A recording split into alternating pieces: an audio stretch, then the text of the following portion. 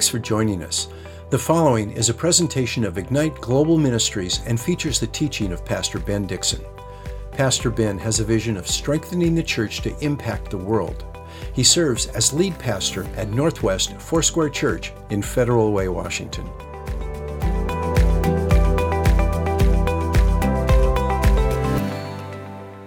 A couple weeks ago, we started with the book of Mark's introduction. Every time we open a book of the Bible, we want to make sure that we look at very important factors like who wrote it, who did they write it to, what was the context or the historical context, and also things that are important. How did the original readers understand this? Because we are 2,000 years or more removed from when this was written, and so we have to understand things like this. We may not understand every nuance and detail, but there are things that help us to grasp the truth of God's word. And so I started with an introduction and the first 8 verses. And we met a man named John the Baptizer, who is a rugged and remarkable character. The Bible gives us details about what he wore. It gives us details about what he ate. He ate locusts and wild honey.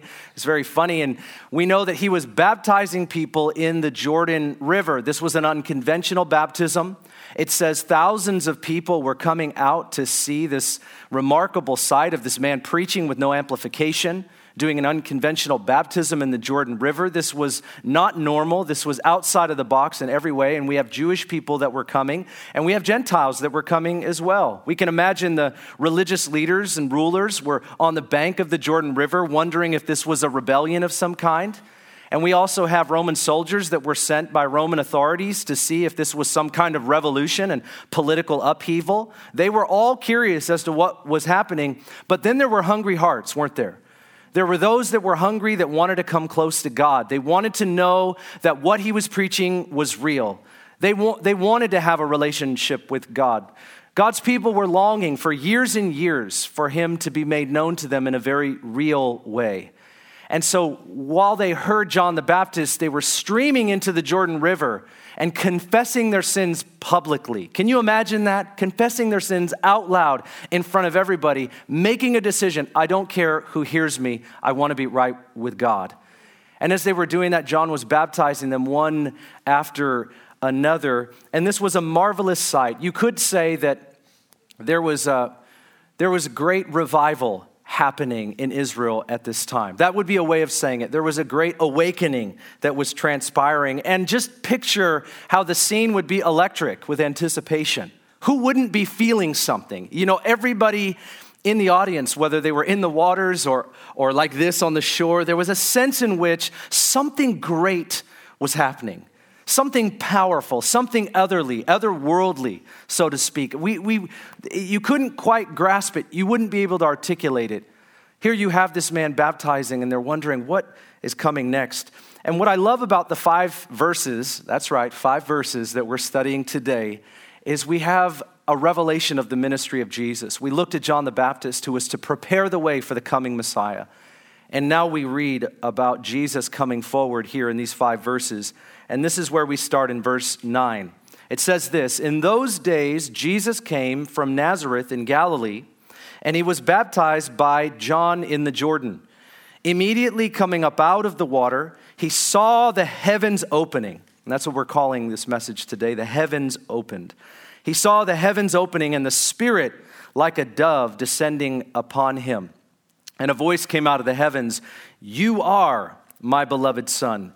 In you I am well pleased." Immediately the Spirit impelled him or compelled him to go into the wilderness. And he was in the wilderness 40 days being tempted by Satan. And he was with the wild beasts, and the angels were ministering to him. Now this is a summary of all that happened. I love how Mark can summarize what others will take a chapter to detail. He'll take 5 verses to summarize 3 very significant events. We can read about them in the book of Luke and the book of Matthew. In the book of John, it only talks about Jesus' baptism as John the Baptist reflects on it, which I'll bring up today. But it's important for us to know that the baptism of Jesus, at least, is in all 3 of the other gospel accounts. And it will fill in detail for us, and I'll try to bring out what I think is important during our study today. But let's focus on these three events as we're looking at this and walk through it together. The first one is that Jesus was baptized. We know, and I've already said, thousands of people were coming to be baptized by John the Baptist, and this was a form of repentance. We know they were being baptized, it says, for the forgiveness of their sins.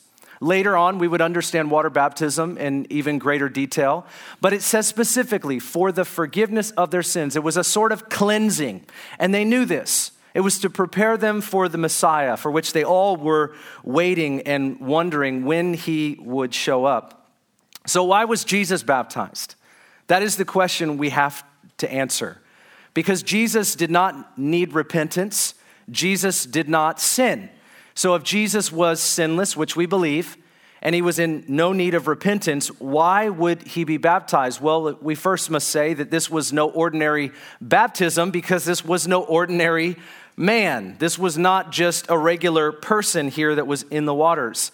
When we look at Matthew's account, we see something very interesting. I think it's chapter 3 and verse 15. John the Baptist, when Jesus comes into the waters, John refuses to baptize Jesus. And he specifically says, I should be baptized by you. He was hesitant. I do not want to do this. Remember something very important though. John was Jesus' natural cousin. So they knew each other. This was no instance where he had some discernment. And I think it's important for us to recognize something that I don't think we always remember when we're reading about something like the baptism of Jesus. And that is that John the Baptist did not know that Jesus was the Messiah of God until he came up out of the water and the Spirit of God came upon him. So when John was hesitant to baptize Jesus, it was not because he knew he was the Messiah. And I want to bring that up and hopefully help us understand this a little bit, because sometimes people will take these accounts, blend them together, and see them as a contradiction. But when you begin to walk through them, you realize there's no contradiction here at all. There is an answer for this. But let me read to you in John chapter 1 and verse 29. This is the recalling of John the Baptist of the baptism of Jesus. And here's what it says. The next day, he, which is John the Baptist, saw Jesus coming out to him, and he said, Behold, the Lamb of God who takes away the sin of the world. This is he on behalf of whom I said, After me comes a man who has higher rank than I, for he existed before me. I did not recognize him. This is John speaking. I did not recognize him as who he was. But so that he might be manifested to Israel, I came baptizing in water, John testified, saying, I have seen the Spirit descending as a dove out of heaven, and the Spirit remained upon Jesus.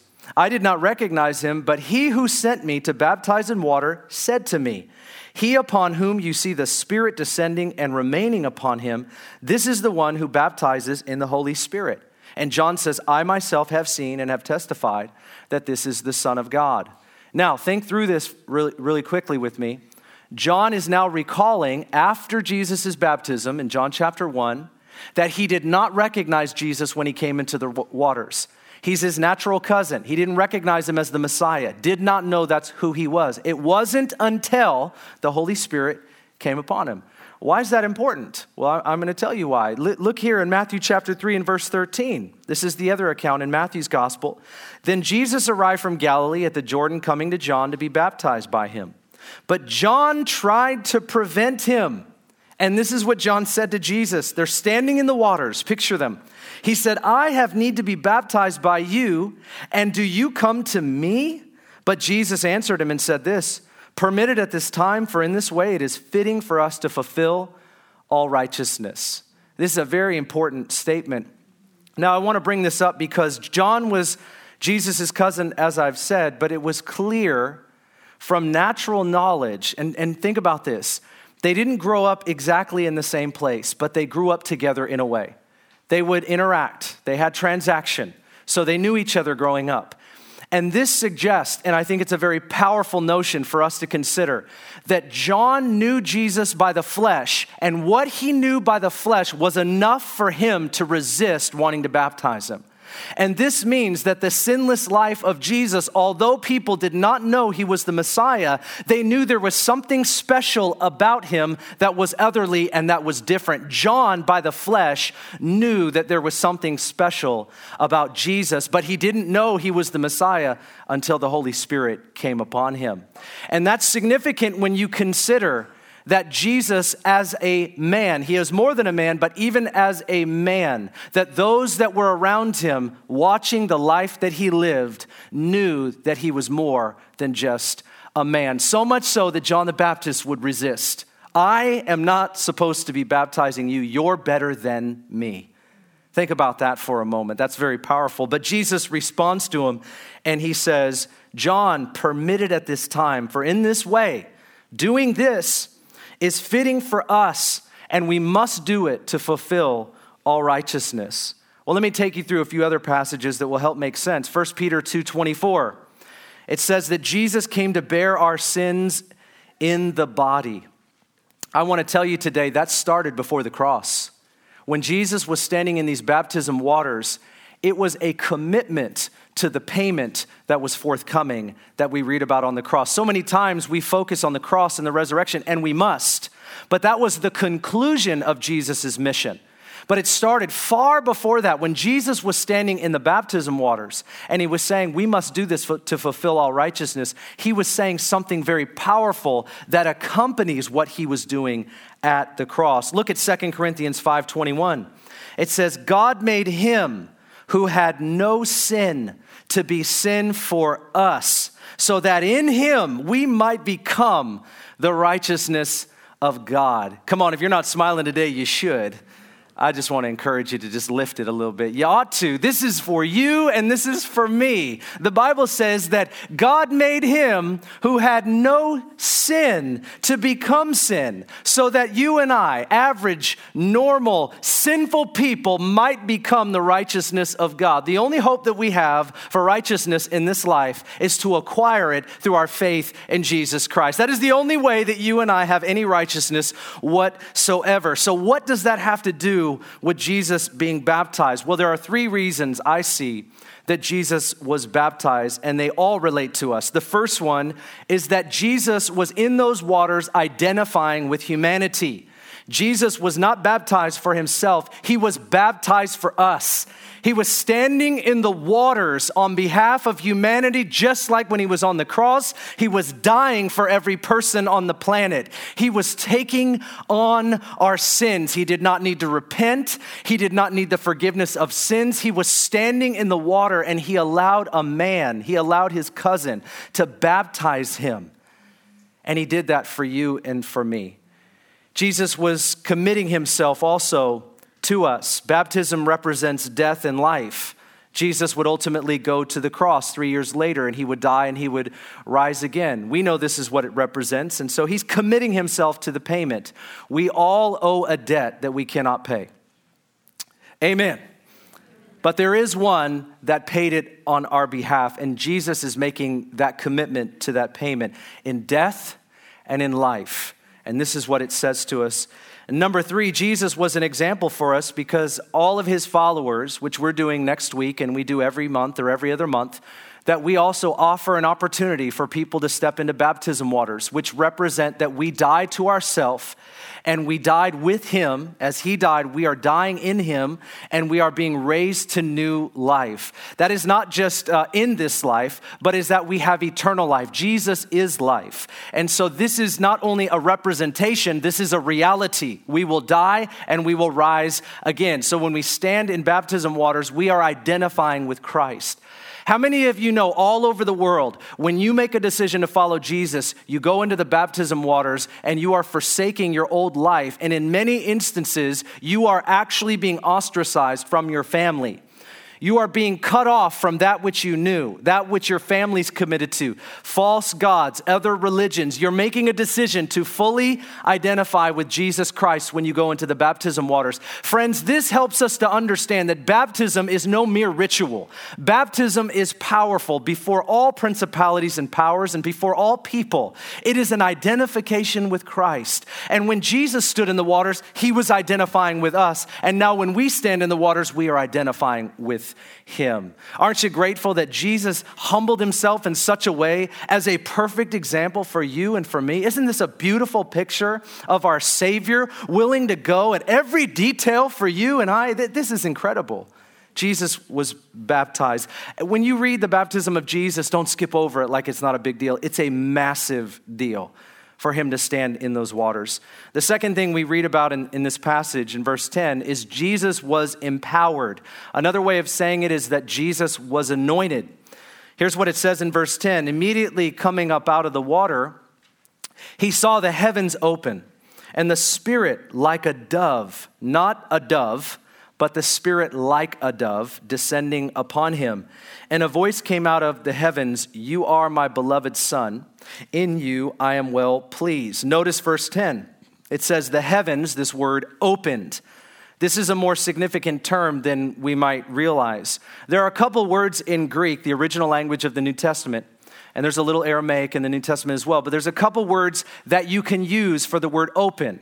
They're very simple. They're very technical terms. You could say, and it opened. This word is the word schizo. It's where we get the word schizophrenic. And other words like it. The word schizo means torn apart. It doesn't just mean opened. It means torn apart. And you can understand how powerful this is. It's almost like a violent word. The heavens were torn asunder. That's the way King James would say. Don't you guys like a little King James once in a while? Torn asunder. You just go back to Macbeth and all. All right, anyhow, you would like it for me to show up one day and just do a whole King James, wouldn't you? Yeah. Some of you really love the King James. I know. I choose not to read it as over 400 archaic words that are no longer in our dictionary. That's just the beginning of why I don't. But I know we love it. Amen. I know we love it. Anyhow, this word is so powerful because it has significance not only in the past but also in the future. The Jewish people were longing for God to come down. And we know this in Isaiah chapter 64. Listen to what it says here in the prophet Isaiah. Verse 1, "Oh, that you would rend the heavens and come down, that you would tear open the heavens and that you would come down, that the mountains might quake at your presence." See, God's people longed for God to come down, that the heavens would open. And guess what? God came down in Jesus Christ. There's significance also that this is at the Jordan River. What else took place at the Jordan River? Many other things. We see people like Joshua and Elijah and Elisha who had powerful moments at the Jordan River where the Jordan River parted. The Jordan River was torn open so that people could walk across on dry ground. Many other things in Scripture were torn open as to help us understand this word a little bit more. In Matthew 27:51, it says that Jesus breathed his last, and after he did, there was a shaking that happened on the earth. And guess what was torn from top to bottom? It says that the veil was that thick veil between the Holy of Holies and the holy place in the temple. Nobody could go into the Holy of Holies unless they were a priest once a year under great fear that they might die and do it the wrong way. Only once a year could it even happen. And there's this thick veil that separates people from the manifest presence of the Lord. And it says the veil was rent, it was ripped, it was schizo, it was torn apart from top to bottom. Friends, I'm just trying to point out something here that at Jesus' baptism, it says the heavens were torn apart and God never zipped them back up. You understand what I'm saying? The heavens were torn open and God isn't stitching it back together. There was something powerful that happened that day that we continue to read about as Jesus accomplishes the mission for which he was sent. We see that the heavens were open and the Spirit came upon him and it remained on him. Jesus was empowered. Before this moment, Jesus never did a miracle. Before this, Jesus never preached the kingdom. Before this, Jesus never healed the sick. He never raised the dead. He didn't do any of those things. But after this and after his anointing, after his empowerment, he was sent on mission to accomplish everything that he was sent to do. And it says this in Luke chapter 4 and verse 17. It tells us what he was here to do. The Spirit of the Lord is upon me. You remember when Jesus comes out of the wilderness, He comes into the synagogue. As they're gathered together, the attendant hands him the scroll. He finds where it says this in Isaiah, and he reads this out loud. The Spirit of the Lord is upon me. Well, that happened in the baptism. That's what he's talking about. That was fulfilled. That happened. The Spirit of the Lord came upon Jesus, and he has anointed me to preach the gospel to the poor. He has sent me to proclaim release to the captives, recovery of sight to the blind, to set free those who are oppressed, to proclaim the favorable year of the Lord. And he closed the book and he gave it back to the attendant. I don't know how this happened, but I can imagine he just sort of rolls it up and he just passes it over casually. And he says this, today this scripture has been fulfilled in your hearing. Jesus was anointed, and then he began his ministry going into the wilderness after this, which we'll talk about in a second. I want to bring up a point, though, and I think this is really important for two different reasons, and probably more. We know that when we focus on the anointing and the empowerment of Jesus, we're a Pentecostal church, and some would call it charismatic. And what that means to me is not what some people think. I used to avoid the word because I didn't know what everybody meant when you said it. But now I don't avoid the word anymore because I want people to be sure of what kind of a church we are, not as a badge of honor, but as a point of distinction, so that we understand we believe in the gifts of the Spirit. We believe in the fullness of the Spirit. We believe that as Jesus was anointed with power, that the Holy Spirit anoints us to continue the mission and the ministry that Jesus began. That as we look at the book of Acts, we don't just see Jesus, we see mere men and women anointed, empowered by the Spirit to do what Jesus did. For the name of Jesus, for the glory of Christ, this is what it's about. We need the Holy Spirit today, and we believe that as a church. But I think sometimes in our pursuing of the power of the Spirit or the ministry of Christ, we can minimize Jesus. And I often get a little concerned about that when I hear people make comments, because you cannot minimize Christ. We are a people that must uphold the supremacy of Jesus. Yes, we believe that God wants to empower us. Yes, we believe in the gifts of the Spirit. Yes, we believe that God wants to heal and God wants to deliver. And of course, he wants to save. That is the ministry of Christ. And he wants to use his body to do that. But friends, we cannot pursue that and minimize Christ. We pursue that in the name of Jesus, but we are not Jesus. We are the body of Christ. He is the head and we are the body. And occasionally I'll hear well-meaning people make comments that make me cringe. Can I be honest with you today? I don't cringe all the time, but I cringe sometimes. If you look over and you see me cringe, there's a reason. Or it might be cold in the building too. That does happen here occasionally. A coat is nice today. A kid just blows in. I don't know how it happens, but I hear people say things like Jesus laid aside his divinity. I want you to listen to that. Jesus laid aside his deity. If you ever hear somebody say that, look at them and give them that strange, theological look. That is such an inaccurate statement. Pastor Ben, you're being picky. If we're going to be picky, let's be picky about Jesus. Okay, there's some things we need to be picky about. You might differ with me about a lot of things. That's fine. You be picky, I'll be picky. But let's not differ about our Savior. Let's not differ about God the Son. Let's not differ about Jesus Christ, who he is, what he did, and his supremacy being upheld by the church of Jesus Christ. Let's not differ. So when anybody says that he laid aside his divinity and his deity, prove that in the Bible. He never laid aside his deity. And when I hear people say that, I go, oh my gosh, you well-meaning, hopefully you're well-meaning, you well-meaning misguided person. Because this is something holy to us as Christians, as followers of Christ. We can't, in our whimsical words, throw aside things casually. Look what it says in Philippians 2, because this is where people get that idea. Paul's talking to the church at Philippi, and he says this about Christ. He said, have this attitude in yourselves, which was also in Christ Jesus. Listen very carefully. Who, although he existed in the form of God. Okay, if you're not sure about the Trinity, Father, Son, Holy Spirit, 3 in 1, 1 in 3, Jesus is God the Son. If you're not sure about that, I don't know what you do with this verse or many like it. Although he existed in the form of God, he did not regard equality with God a thing to be grasped. But listen, but he emptied himself. That does not mean he laid aside his deity. He did not say, well, I'm not God now. That's not what this means. He emptied himself, taking the form of a bondservant and being made in the likeness of men. What does emptied himself mean? It does not mean he stopped being God the Son. It means that he laid aside the independent use of his divine power as God. He laid aside his independent use of the divine power that he had. Jesus said to Pilate, you remember this comment that he makes? Pilate's asking him, are you who people say you're saying you are? And Jesus at some point makes this comment to him, I could call 1,000 angels right now. I don't know what, I got this picture in my mind like Pilate's bones shook. Jesus said, I could call is there anybody in this room that can call a legion of angels? I hope you don't try, because they ain't coming at your command. Jesus looks at a man and he says, I have the power to call legion of angels. Well, I never woke up in the morning thinking that about myself.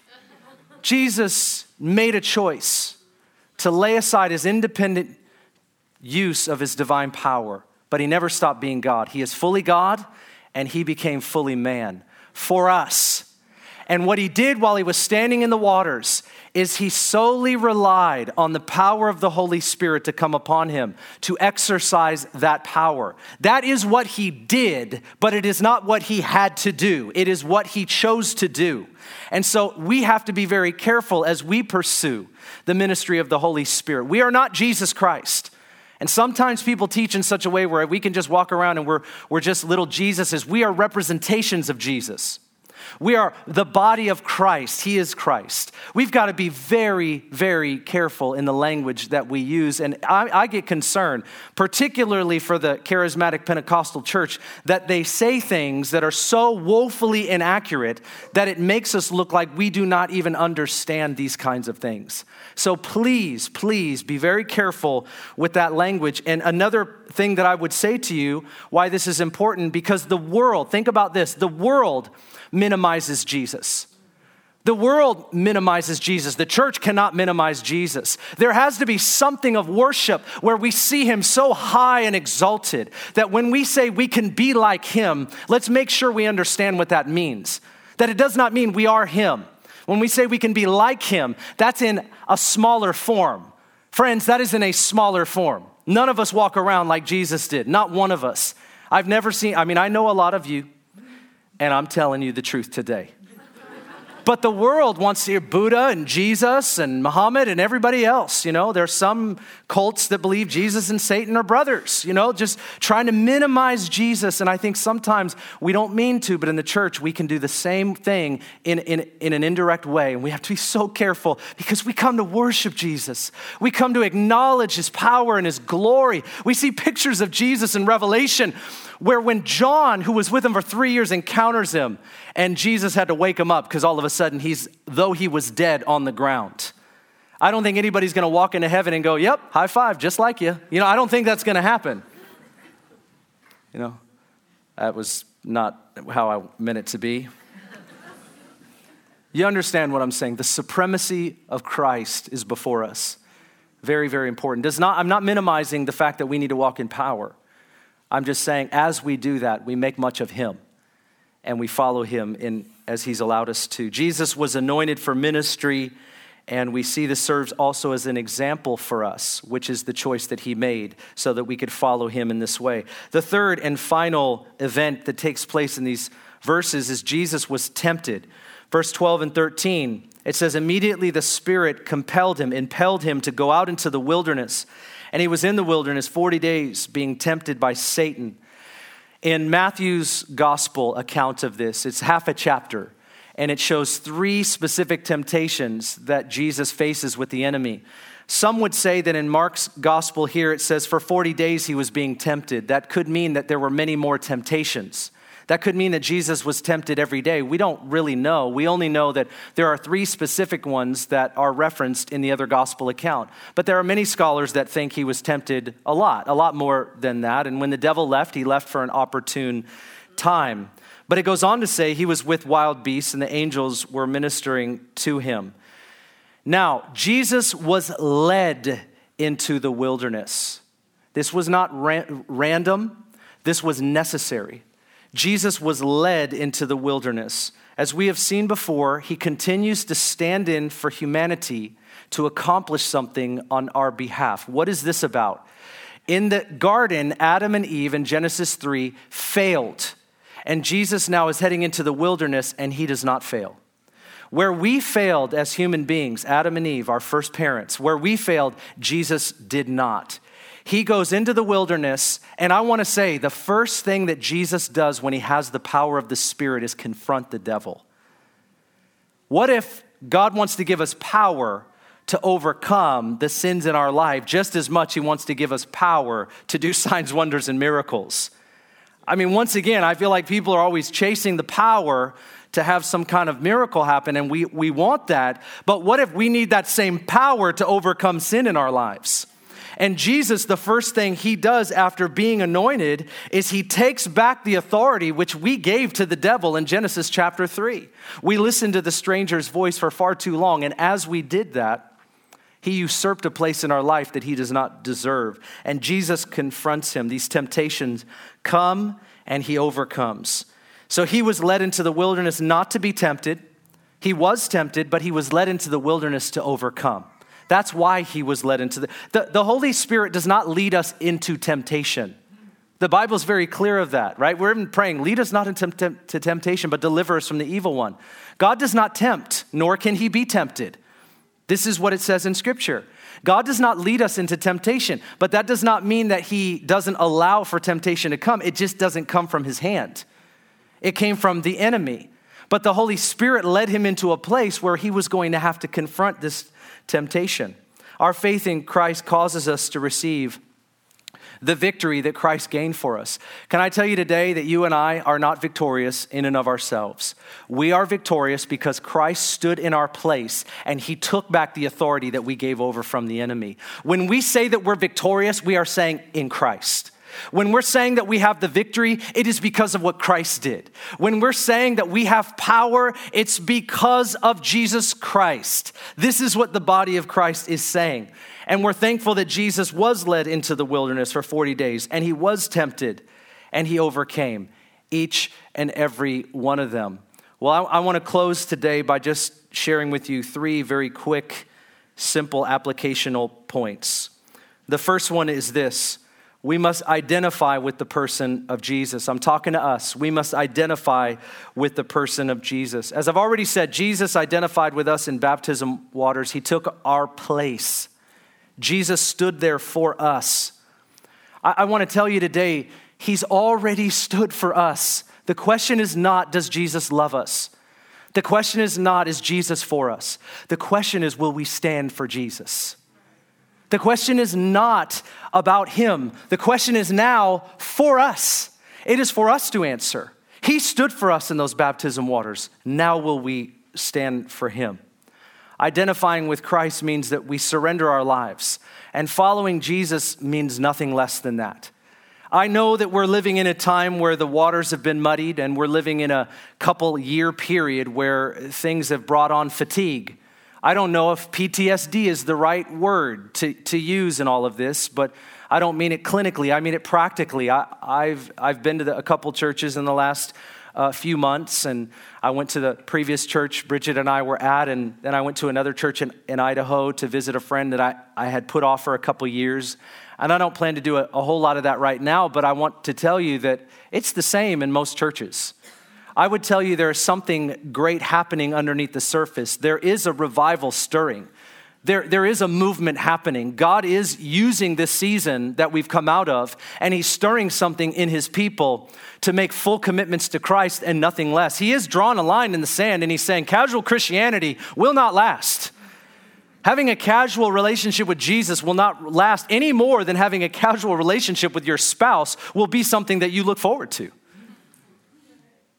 I mean, some of us know what it's like to not want to go home. I think that's what sometimes it's like when you have a casual relationship with God. You don't want to go to church. You don't want to hang out with Christians. You don't want to open the Bible. You don't want to be around anything that reminds you of God.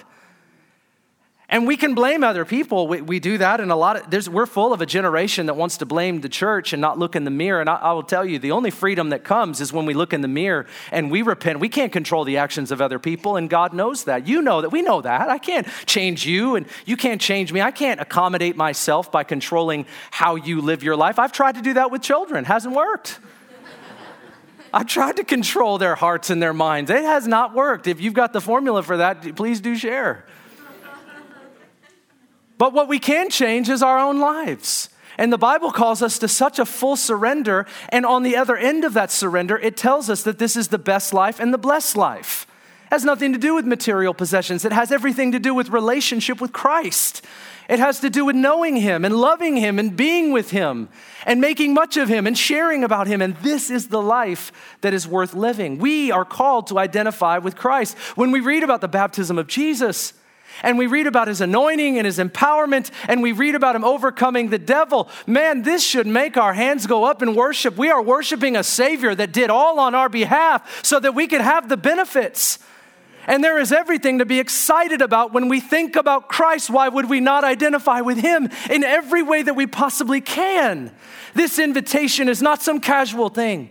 It's the invitation of the ages to know God, that He came down, that the heavens were opened, and God came down in Jesus Christ saying, I love you, and He bids us to come. This is the invitation of Christ. I was thinking earlier, I apologize for random things coming to my mind. I don't know if it's a blessing or a burden to you, but for whatever reason, I was drawn to this idea in worship, and it was that I was looking at the ad in Costco. I should earn money for how often I bring up Costco. Or Amazon or Chick-fil-A or whatever. I apologize if it's offensive. I just shop at Costco. It is what it is. But I was looking at the ad in Costco, just trying to check out the deals. We're all deal people, okay? And if it's not on sale, I'm not buying kind of thing. And so I'm looking through that. And I don't know how many times I counted something that was sort of like an anti-aging product. Now, I'm not here to tell you that I'm drawn to the one to regrow hair. I'm not trying to say that to you today. But it was like one after another. It was like all the, excuse me, women, but it was all the makeup products, we want to cover up all the wrinkles. And you do you, it's no judgment. You do you, but then it was like, let's regrow our hair and, go back to our 20s or 30s, or for some of us, teenage years. It was just time and time again. It was like one thing after another. It was like, I want to cover up the fact that I'm aging. I mean, and seriously, like, knock yourself out if that's your thing. I'm not judging. I just kept, it was so strange. Like in one Costco ad, it was again and again and again. We're trying to cover up this aging thing that's going on. Paul would call it, we're decaying outwardly, but inwardly as Christians, we're being renewed day by day. And I was just sort of struck, and I was thinking about it in worship randomly, and I thought, isn't that what happens is we want to stop the fact that we are dying outwardly. There is only one sure deal to not die. And it's not a product that you can buy. It's an invitation that you can respond to. There's only one way to cheat death. It's already been cheated. You can't earn it and you don't deserve it. There's one way. And Costco doesn't have it. I'll tell you something today. Costco doesn't have it. Jesus has it. And He offers it free, doesn't He? Oh, you're clapping at my random stuff. I love you. I love you. Thank you, Lord. Come on. There's only one way. And I want to tell you today that if you don't know Jesus, and I know a lot of you in the room, but if you don't, pastors are up here after the service. Come on down and identify with Christ. Make the decision. Make the decision that I made and many of us made. I made it 22 years ago. And I wasn't playing games with God. I wanted everything that He had. I've never been a perfect person, but I follow a perfect one. And that's what following Jesus is all about. We identify with Christ. The second is we need to receive the power of Jesus. Jesus was anointed with power, and He invites us to receive of the same Spirit. Trying to follow Jesus without the power of the Holy Spirit is just a futile proposition. You cannot read the Bible and think for a second that we can accomplish this in our own strength. There is no way it can happen. And so we must know that there is power available to live the life that God has destined for us. And it is available through the person of the Holy Spirit. We need the anointing to accomplish Jesus' mission. Not to be casual, not to be religious people. The Bible talks about there will be in the last days a form of religion that denies the power of change and transformation. Nobody wants to be a casual Christian. It happens by default. And we're not talking about you be like me and I be like you and whoever the standard. Jesus is the standard, not one of us is.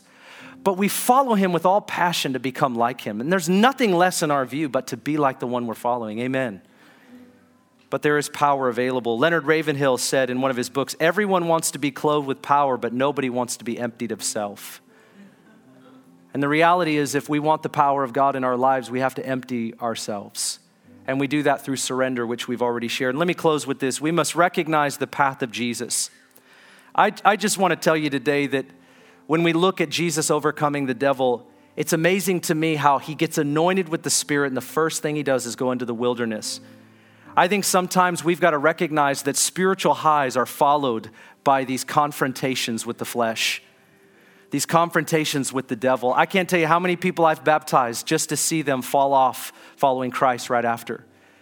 And we pray over them diligently. Lord, we pray that you would keep them, preserve them, but sometimes they're not prepared for what's about to happen. And I want you to know that God is doing something great in our times. When we talk about revival and we talk about awakening, I'm not talking about exciting meetings. I really believe that God is restoring marriages. God is restoring homes. God is raising up children to be a holy generation. They are being confronted with a holy God. There is something great happening today. But I would tell you, we need to be on guard because we will move from a spiritual high to a spiritual low. And maybe you've encountered that. Maybe you're somebody that says, Pastor Ben, today, I feel like I did all that, man. I surrendered to God. I followed Jesus. I gave him more and not less. I took steps like you're saying. I came down and I gave my life to him and I followed him. I got baptized and all I got was trial after trial after trial. This just doesn't seem like what you're talking about, friend. It is. The reason that the devil wants to stop us, or the reason that our flesh wants to slow us down, is because there's something great on the other end. And the spiritual breakthrough is not always just about receiving the anointing. It's about receiving the anointing to confront the things of the past. And as we move through that, all that is available, which we didn't know about and didn't walk in, is now where we're living. And that's what God had for us.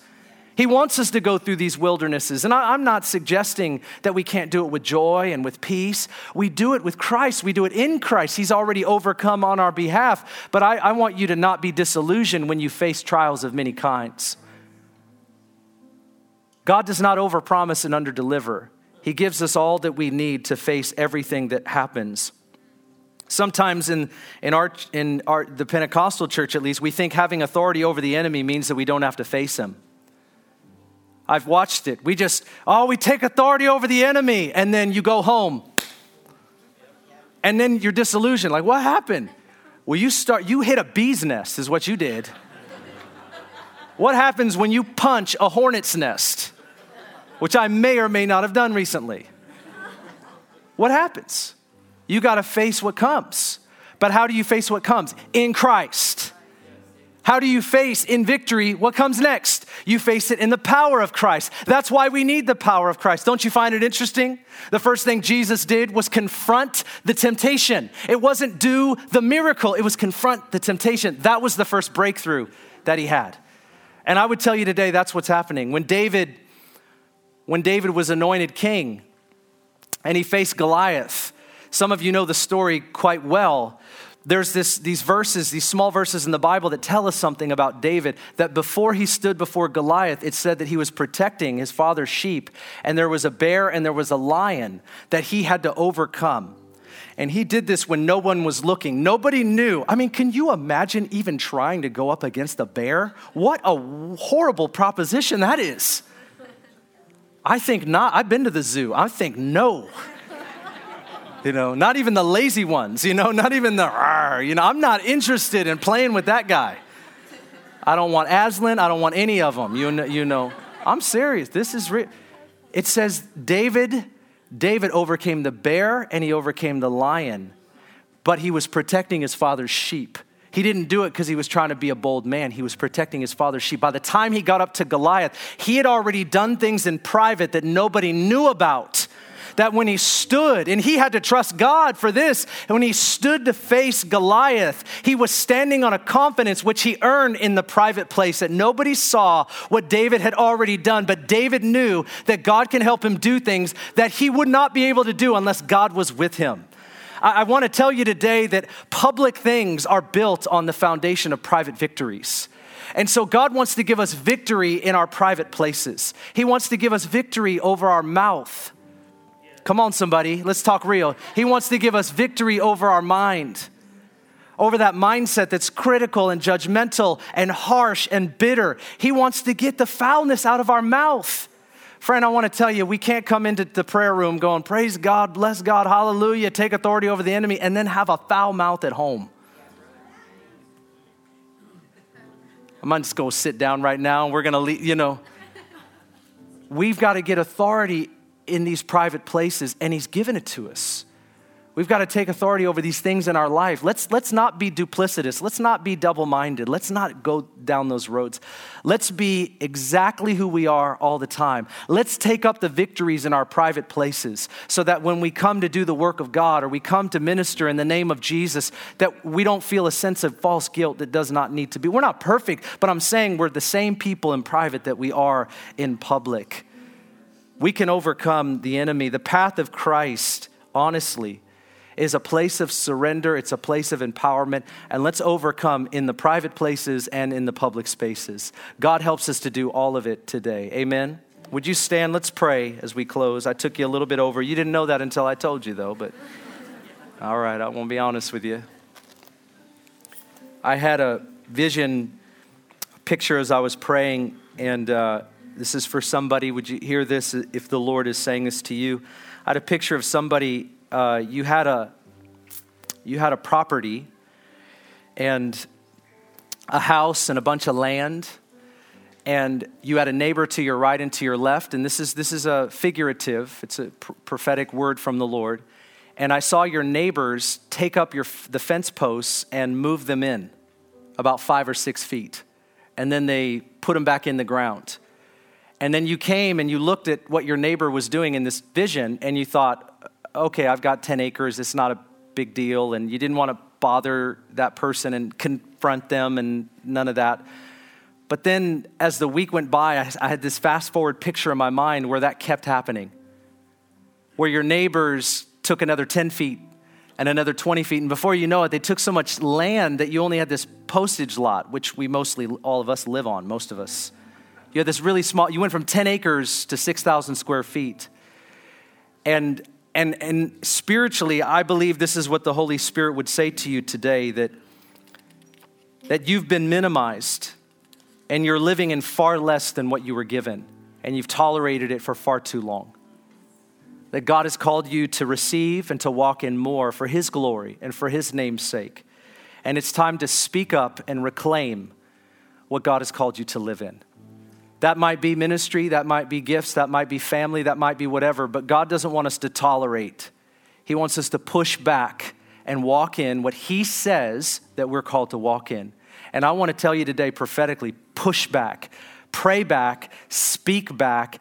Don't let anyone or anything minimize what God has given to you that you might walk in it and the fullness thereof. And if that's you today, let me pray and just receive that from the Lord. We'll receive that from Him. Father, we thank you today for your word. And we pray in the name of Jesus that you would help us to walk in what you've given to us. That would glorify you. It's not for us. We know that. But when we walk in everything you gave to us, that you stood in the baptism waters for us so that we might be cleansed of sin as we put our faith in you. That you were anointed as an example that we too might be empowered by the Spirit. And we can receive that overcoming power that we need. And you confronted the devil and you gained victory. You took back authority and you gave it to us so that we could continue your mission and ministry. And Lord, if we're living in less, I pray, God, that today you would help us to reclaim what you've given to us, that we would bring the fullness of glory through the fullness of our life to you and to you alone. So come now among us in your healing and your revealing power. Holy Spirit, speak life to us from the top of our head to the bottom of our feet. Speak life to us. Use us for your glory, we pray. In Jesus' mighty name. And God's people said, amen. Amen.